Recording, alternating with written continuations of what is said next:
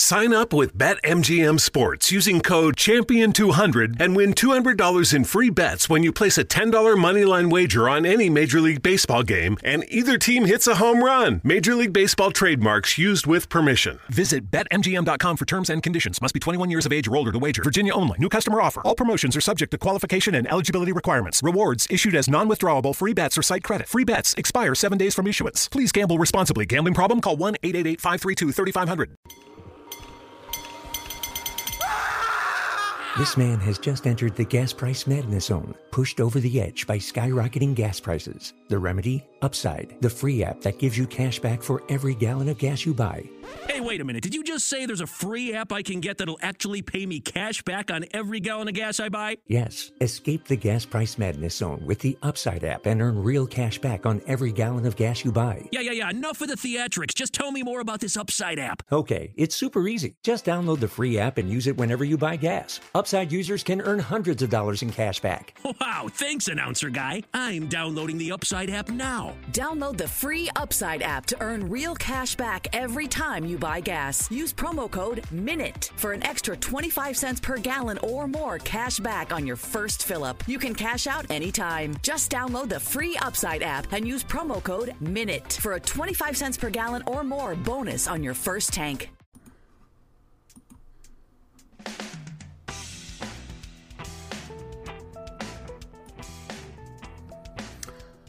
Hello, listeners. This is Jim the Keys Bartender. How are you today? Well, I can rarely say this, but as of the recording, in a little after 1 o'clock, about a quarter after 1, and 1 p.m., I go to work in about 2 hours and 45 minutes. I was up in Miami with my wife, and I asked her if I'd like to talk about what's been going on the last 6 months. She had a lump in her breast, small lump. And we didn't know exactly what it was. We obviously we're getting it checked out, and we had to take care of. It's cleaned out. We're just doing some. I guess the way I would do it in layman's terms is a mop-up exercise. They took the lump out. Looks like they got everything out. They checked the lymph nodes. They took those 1 or 2 out. Checked those. They were clean. Now she has to do a little mop-up, meaning they got to, just in case any cells got loose, they're going to do a little radiation. And so the last couple weeks we were running up to, or the last 3 weeks running up to Miami. Actually it's been about a month and a half. She had the lump taken out, and then she had the lumpectomy, and then we had other consultation with the oncologist, the radiologist, and the surgeon. So we went all those things. And the last time we went up on a Monday, we came back during rush hour, which is very tense. And plus we were still getting the nomenclature down on what was going to proceed. And we're just learning, we're in the process of learning what's going on, what's the treatment program and all that stuff. And it's, the prognosis wasn't bad in the beginning, and it sounded really good after the lumpectomy, but right after that, which is when they removed the lump from the breast, it started backtracking because of all the other things that had to be done that we weren't necessarily, or if we were told, then we did not really pay attention. In the first couple kind of consultations she had, there was they didn't have me going because they had COVID restrictions. They're trying to do one person, but I should have went right in with her instead of waiting outside. I should have insisted, and they would have been no problem. We didn't know what the barriers were. Meaning, I thought I said you only let that person in, and they, So, I've the last 3 or 4 I've been there, so we can both have our ears in the conversation and listen to the questions. So this past Monday, we were getting some news, and it was a little tense. It wasn't bad news, but we were just hearing new benchmarks we needed to reach. And now with this meeting today, it's greatly reduced. But Monday when we're coming back, it was rush hour, and you get back, your shoulders are tense and everything. Today, we went after rush hour in the beginning of the morning. After we left around 8 o'clock, so when we went up to Miami, it was already the traffic was already on the downward trend, and we got up to the hospital, and we've been there. We knew how to navigate, where to park, and do all that stuff. We're getting to be used to that, and everyone, we had the thing, and everyone was so nice, and we went in the Baptist system, so I don't know what the other hospitals are like, but they have a nice little cafeteria cafe where you can get coffees and stuff like that, and you see the people, and they have in the main lobby of the cancer center. They have, sometimes they have a flutist, they have a grand piano there, and while we're waiting, you can hear, because it's an open center, so it goes up how many floors there are, but the piano player's on the first floor, and he's playing piano for we're listening to that for a half hour. It's very relaxing. And on the way back, there was very little traffic. And there was one thing that was kind of disconcerting, but it had nothing to do with the medical thing or traffic or things like that. There was a dog. It was all the way on the right-hand side. I was 3 lanes in, and we passed the dog going one direction on Route 1, and it looked like it was abandoned by someone. And that happens a lot. I haven't seen those too often other places, but in Florida, I've seen it more often. It's a sad thing. But there's so many people down here that are pet lovers that I put my trust in the faith in people, knowing that someone's going to pick up that dog. So we just came back.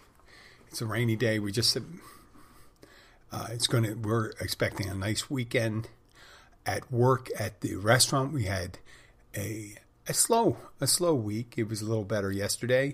And an interesting thing, on a previous episode, I may have mentioned that I was concerned about my memory, how my memory was affected. Perhaps I had COVID. And the effects of long COVID would be that my memory's not quite what it once was. I mentioned that sometimes people come in and I remember knowing them. I just don't remember the last time I saw them. We had people come in and they said, we haven't seen you in a year and a half. And I said, wow, it just seemed like a couple months ago. That's why I don't make it like a good reception, a big reception for them. And they go, well, I expect a little more. I haven't seen you in 18 months. And I thought they were some of the side effects. Not that I've ever manifested. I never tested positive for COVID, but I just assumed since I was a bartender, I was infected. And it doesn't seem to be the case, because there was a couple of people that came in I haven't seen in like 3-4 years. There was a gentleman, I just remembered his name, Joe, and he moved away 4 years prior, and he came walking in a couple months ago, maybe last month, the beginning of last month, and in April. And I said, Joe, I haven't seen him. He says, oh, it's been 4 years. You still remember? Of course I remember. So, guy looked the same. And then Wednesday, a friend Mike from Canada, he comes in. As a matter of fact, there was a gentleman at the bar saying he was meeting Mike. Mike from Canada, blah, blah, blah, blah. And I go, Mike from Canada? I said, Big Mike? And he goes, yeah. And I said, where'd you meet Big Mike? He says, here. And I said, okay. Well, Mike comes in for at least a week or two, once or twice a year, more like twice a year. And he stays at one hotel across the street from the restaurant. And he goes out fishing all day. And then he comes over to the restaurant and eats dinner.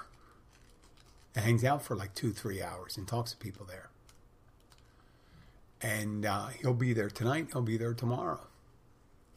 It's just kind of nice to see people come back and be able to, go over what their experiences were during this same shared experience. And that's probably one of the benefits of being, one of the major benefits of being a bartender is you get to run into people, and you get to be a touchstone for them. So when they come in, there could be new people there. I've been there almost 8 years. I think about 8 years. I'm not correct. It's 2015. Yeah, 2015, 2014, almost 8 years. This August. And there's a whole bunch of servers, and there's virtually no floor staff left from 8 years ago, but I've been there, and so have the owners, and so has Luis, our main cook, and Mary, and Mari, they call Mari, but Maria, she's a food runner at our place. So there's the 5 of us that are there. And so when people come in, they like seeing the same people. And that's one of the draws. That's one of the things that keep a place, the continuity going. And you need continuity in places like restaurants and inns and things like that. People come in, they want to see a familiar face. They want to share a familiar experience. So, sometimes I can get, and this is, I know it's not a COVID thing, I get confused between how I know the people. I'm thinking, do I know you from a regular here, or do I know you from a regular from the gym I work at / hospital, because the gym's in the hospital that's open to the public, or do I know you from Rotary or Chamber of Commerce, or talking to you in the neighborhood? And that's the only other thing. But when there's people, vacationers, tourists that come in, they really like to see that person. They like to see that smile. Now, it'd probably be better if I had one of those total recall memories, and I can go, Gladys, Tom. That doesn't always happen. But I do recognize people, and I try to be the same. And that'll be the subject of our next one. Because of the title of the show. If you're listening to the show right now, you saw the title, Jim is a Hypocrite. But that's a self-diagnosis. I'm calling myself a hypocrite. Hypocrisy is the definition of it. Hypocrisy is the practice of claiming to have moral standards or beliefs to which one's own behavior does not conform. So, I spout a lot, and I've done it. I mean, there's a whole bunch of things you could see. You can go back. I put it on the line, and I do admit to these shortfalls. And last night, one of the shortfalls is, for me, I had a very vivid dream. And upon other ones, I'm very dramatic when it comes to sometimes when I'm tired, and I'm trying to make excuses. Sometimes I'm very dramatic about my situation, whatever I'm experiencing. I will behave as if whatever's occurring is an outrage, and how can you be doing, if you do it to me, you do it to someone else, blah, blah, blah, blah, or something like that. But in the dream, I was on a cruise with my family. My father, I think my brother was there, and that. And during the check-in process for cruises, if you never been on one, they have different criteria for boarding. They may have it alphabetical. They may have it by the kind of staterooms, which floor you're on the ship. And you have procedures on dropping off luggage and things like that. Get your tickets and your passes. Not necessarily your tickets, your passes that you get, identification that you have. So, in the dream, everything was more convoluted, more difficult, and there was confusion in the directions. There were very busy areas that were, it was in a mall, actually. It was in kind of a mall setting with different stores, and you were trying to figure out where you're supposed to go to check in. And I'm begging for help, almost crying for help with my wife. And I'm like, I can't figure this out. I'm being confused. And, I mean, a lot of us, if you're a dream interpreter, you might say, well, Jim, you're probably manifesting something about the treatment for cancer and how convoluted you may think that is and how confusing that may be. That may be the case. But the thing that affected me most was my reaction in the dream. And I'm thinking, my reaction and the way I feel about that is your behavior is almost always, your judgments and all that is true to form. How you would feel about the things you do in your dream, the things you do. Not necessarily what other people do. Because you really can't be in a dream. You're not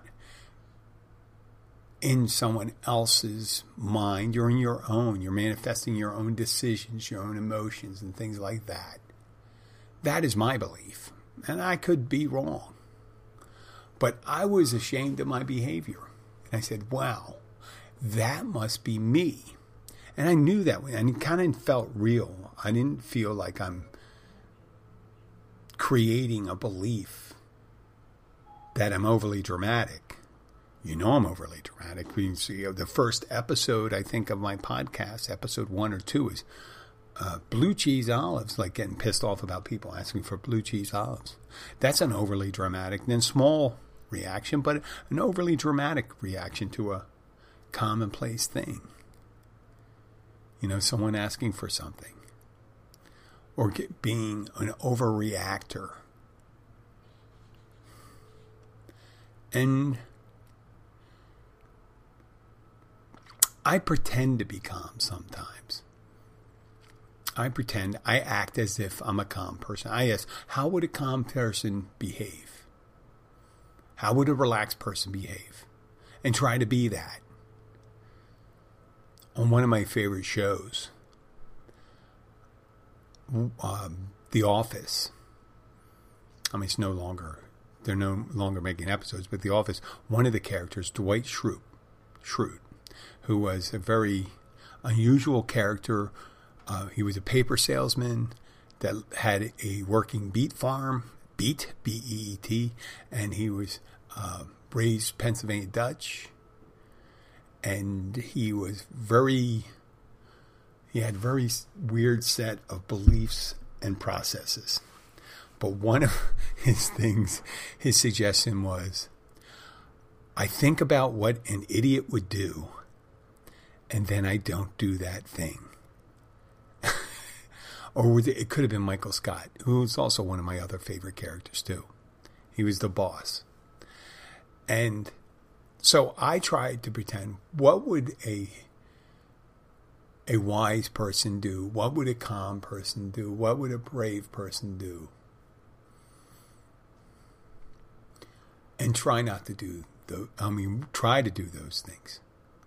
The opposite of the other. What would an overly dramatic person do? Maybe I should think that. What would an overly dramatic person do in this incident? And try not to do that thing. Instead of thinking, what would a wise person do? And try to not do the overly dramatic. Practice, I think the practice we call Stoicism. Stoicism. Stoicism. Stoicism is an ancient Greek belief in how to behave. It's a whole system of thought, and it's kind of a more rigorous opposed to a Epicurean belief system where you're trying to experience all these different pleasures. Stoicism is not necessarily denial, but trying to reduce your reaction. I have to read up further on that, but I know that the general belief of Stoicism does not include being dramatic. So I'm endeavoring to do that more and more. And I noticed that when we were coming back on Monday from Miami, I was hungry. And whenever I'm hungry, I'm looking for a restaurant. I think I explained in that episode I was getting pissy. And people were aggressive on the road and things like that. But whenever I'm hungry, I always think that I evolved an adrenaline rush that you get when you're hungry, when you need food, like a biological response. And my biological response is being flooded with adrenaline, because I guess when you're ancient, man, they'd have to go and prehistoric man have to go and hunt and get their food. So they have to provide enough energy and to be able to do the thing, and violence, because hunting was violent back then. I mean, you don't really have to be violent to harvest corn or wheat, but you do need, not that they cultivated it there 10,000 years ago, but the being able to hunt an animal, you have to be aggressive. And I always thought that when I get hungry, I'm usually at my worst. And yesterday, I always think about that. How many calories do I need to be pleasant at the end of the night? How many? I know how my body works, and if I'm hungry, that's the thing. Now I can't eat a big bowl of pasta and expect to not be tired either. So I got to balance it. I need a certain amount of calories and do this. I'm not worried about my weight so much anymore, but it's about more energy level. And I don't want to be tired either. So I got things I need to do at the end of the night so I can maintain a modicum of sociability, not act like a berserker or a raiding Viking, ready to kill everyone, or behave as if I'm going to do that. So I realize that's been around for a while. The knowledge of, when there's a calorie deficiency, I'm not going to be at my best. I knew that for a long time. I think that really presented itself more, especially when I'm not drinking. Because I was getting calories from drinking. Just a couple of glasses of bourbon, I got, 400 or 500 calories. And maybe it acts as a suppressant too, so I'm not as hungry when I'm drinking. Or in some ways I get a little hungrier. But there you go. Lastly, what I wanted to talk to you about was the eternal cultural clash or power struggle between, let's say, adults and teenagers or in preteens. Humans moving out of their adolescence for some reason find great pleasure in trying to outrage older people, their parents, or the people in authority. And it seems like whatever they can do to make parents scratch their heads, question their beliefs, or whatever thing, surprise them. So they could not be predictable. Children do not like to be predictable. Saying this is what you always do. They don't like that. They don't want to know. They don't want to know that, on Sunday nights they got to eat macaroni, cheese, and chicken all the time. Sometimes they do, if they have the freedom of choice when it comes to their food, much like our house. So I had a conversation with the wife, and she confirmed it with the daughter. At her high school, there's been a lot of altercations, fights, and weirdly, they're between girls. And girls are fighting each other. Another one recently, and this is a very good public high school in the Florida Keys.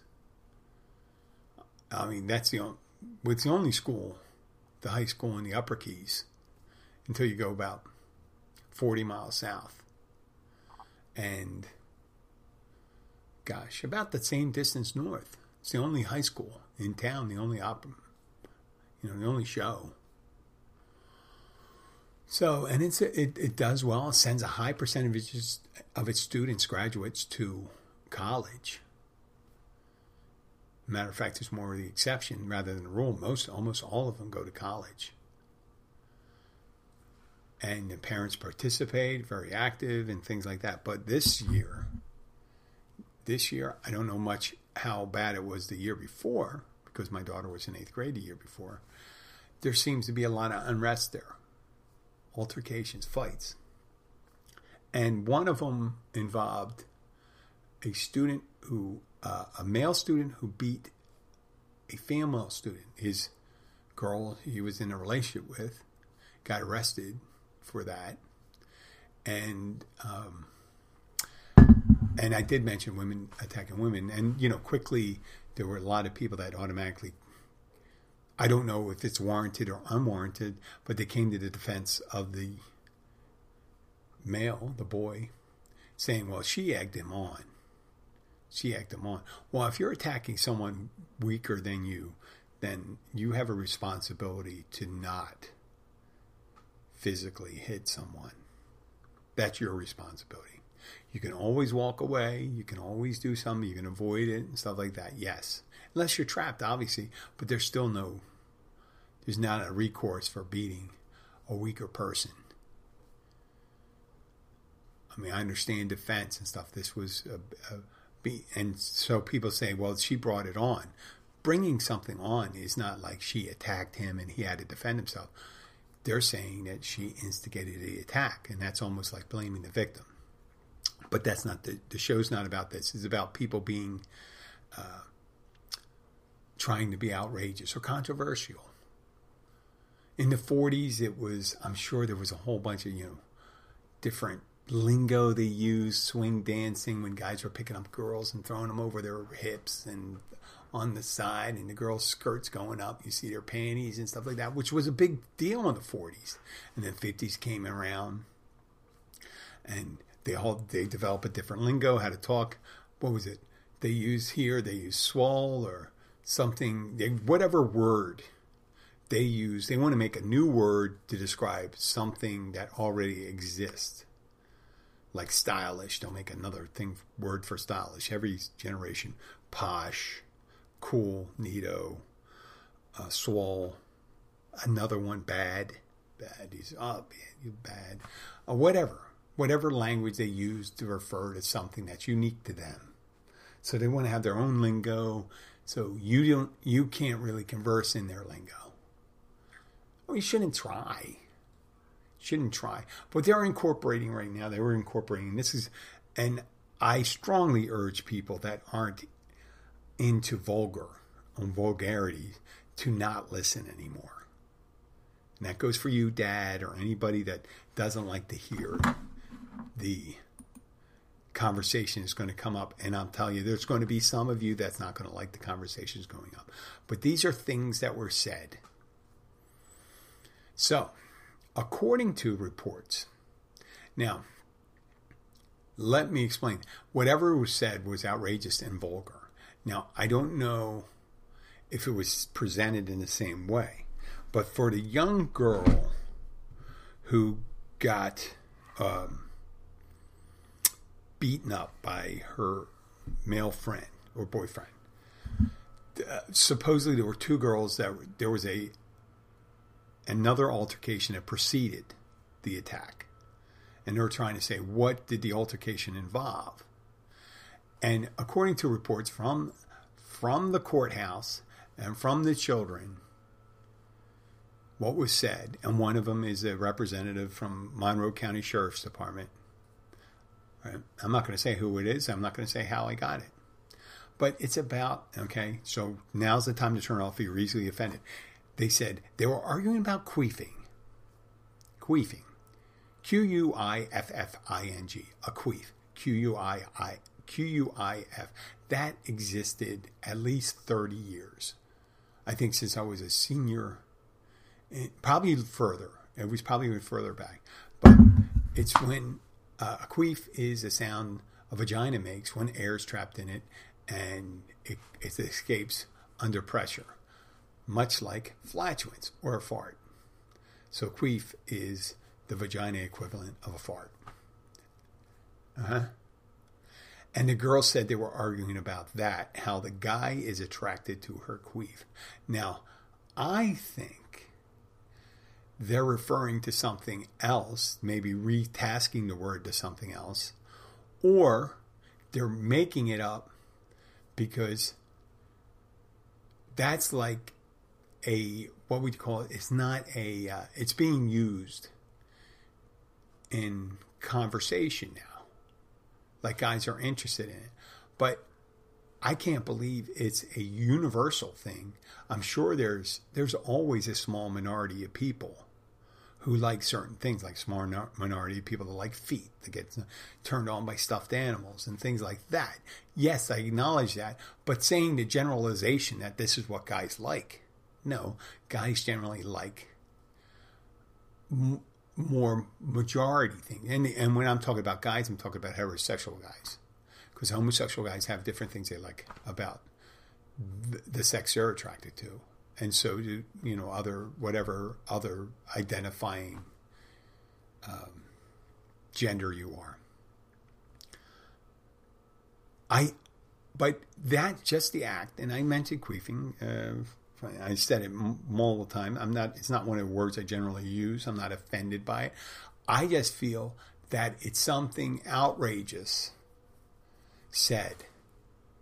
If they could do or say anything that's outrageous that would outrage an adult, that they succeeded in some sense of breaking that power dynamic. Yeah, you can be in charge of my finances, my homestead, my vehicles, my schooling, the clothes I wear, but you cannot control your outrage. And I will deliver a fresh plate of outrage to you whenever I want. And this is my act of rebellion.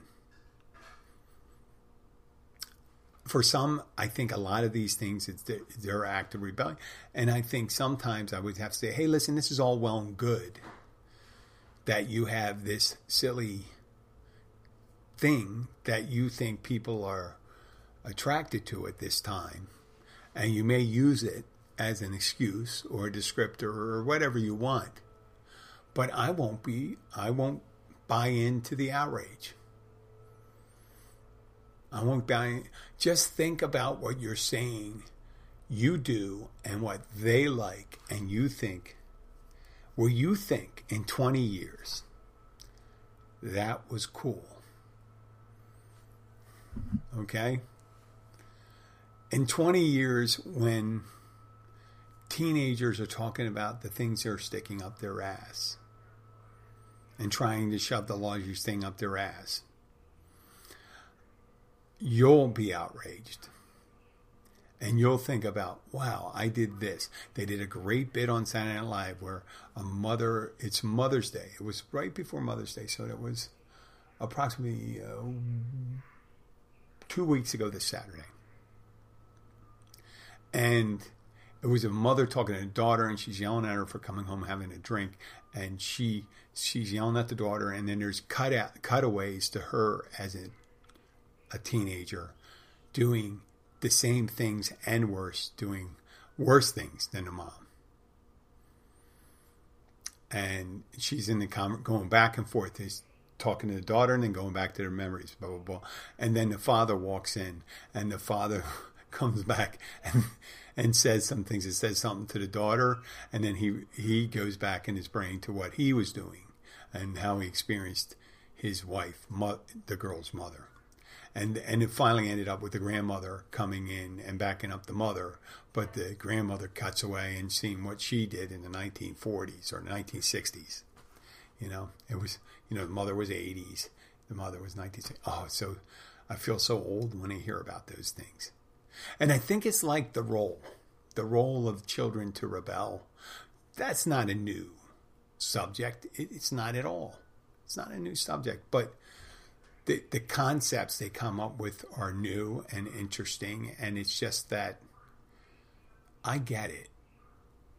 I get it. We need to be outraged and stuff like that, and they get me every so often with the real stuff, not the stuff that's weird or anything like that. It's like, you're going where and you're staying over when?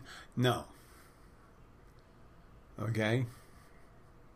But when it's really weird or disgusting in some way, I'm thinking, it's going. And stupid. I still do stupid things. Why shouldn't a teenager do a couple of stupid things? I don't want her to do anything stupid and dangerous or hurtful. a stupid act could be good as long as it doesn't hurt anybody. Sometimes it could hurt yourself because you're going to go and say, you said that and it's recorded and someone's going to, they're going to probably take into account that you were 15 years old. As I said prior to other ones, I'm so glad the ease of recording in video and that stuff did not occur in my formative years. So me being so public in my pronouncements now, imagine me doing it when I was younger. Maybe it would have been better. Maybe it would have been, I thought, I got to be a little more reflective how I talk to the opposite sex, how I act and how I behave, and maybe reflecting upon being a hypocrite. Then when I'm trying to be outrageous, I didn't necessarily do that when I was a teenager because I did it when I was younger. I was more, it's not the job of every teenager. In my preteens, I got out of there for a couple of years, running around with my friends, drinking in the woods, doing stuff, smoking a little weed, and doing that with my cousins. So when I got to be 13 and 14, I started to buckle down because I wanted to go to college, to a service college, one of the service academies. And so I endeavored to do the straight and narrow. So the outrageousness wasn't there for me then until maybe I never went to that place because I wasn't, when you're from a divorced family, you don't necessarily have anybody to really need to be outrageous to. You just want to be accepted by one of your parents that are separated. And that worked out pretty good for me, so I didn't really have to work that hard at all because everything was pretty copacetic in my upbringing. I have to say that. I'm fortunate. So, I don't know how much of a hypocrite I am. I know I'm always going to do things that acclaim a moral superiority or moral superiority understanding maybe, and I'll be employing things that aren't necessarily a display of that, which is the definition of hypocrisy. So I hope that clears the air for that. I'm not saying something you may know already. You may know that thing about yourself, but some of you may not. Who knows? Well, it's my second episode this week. Next week I'll probably be able to do 3, or maybe I'll try to do 3, and maybe do a live one. For now, thank you and goodbye, and have a great weekend. I'll talk to you later. Bye.